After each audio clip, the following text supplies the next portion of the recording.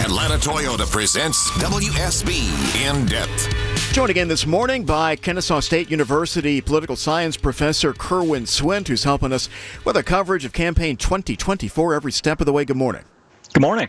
All right, so in Michigan last night, Trump 68%, Haley 27%, Biden wins on the Democratic side 81%. That is enough to make your eyes glaze over because that's the story we've heard every time.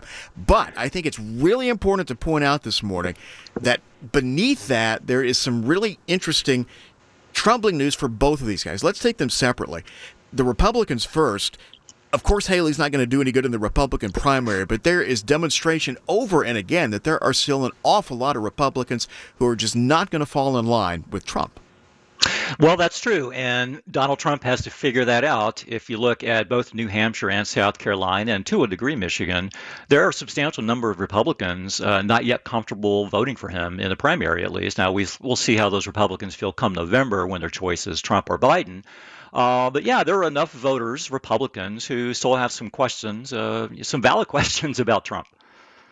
And on the Democratic side, 81%, of course, sounds huge and is, but if you add together the uncommitted, which is a purposeful vote there in Michigan, and then the two, very minor candidates, 15% that won't go for Biden. That is troubling for him. Well, he has a similar problem to Donald Trump, combined with a lack of enthusiasm, which is one of the things Joe Biden has to worry about now and in November. Michigan, there are a lot of Arab American voters in Michigan who are angry with Joe Biden for not being forceful enough and forcing Israel to call a ceasefire.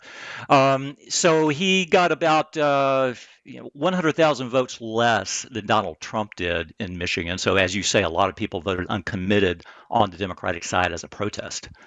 So game out the next couple of weeks. So obviously it's going to be Trump, Biden in every Super Tuesday race and here in Georgia. But should we still be looking for these uncommitted or Haley numbers as indications of what actually could happen in the fall campaign? Well, the game is about to change because New Hampshire, South Carolina, and Michigan are all open primaries like Georgia. And so independents and even Democrats can vote in the Republican primary.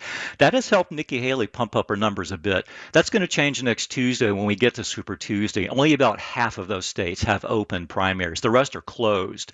So you would expect Donald Trump to win by even larger numbers and rack up delegates even quicker. And we'll see if that happens. That's what the expectation should be. Right. And civilians wondering how it is or why it is she's staying in the race. She has had money behind her still, even if she's lost, but more and more, no more. Right. That's about to dry up. The Koch Foundation has already said they're pulling the plug on it. And she has really only committed to running in Super Tuesday. I think that's her last hurrah. And after that, the money will be gone. The enthusiasm will be gone. And we'll see what her plans are then. Professor Kerwin Swint, Kennesaw State University. Appreciate your time as always. Thanks. And be in touch soon.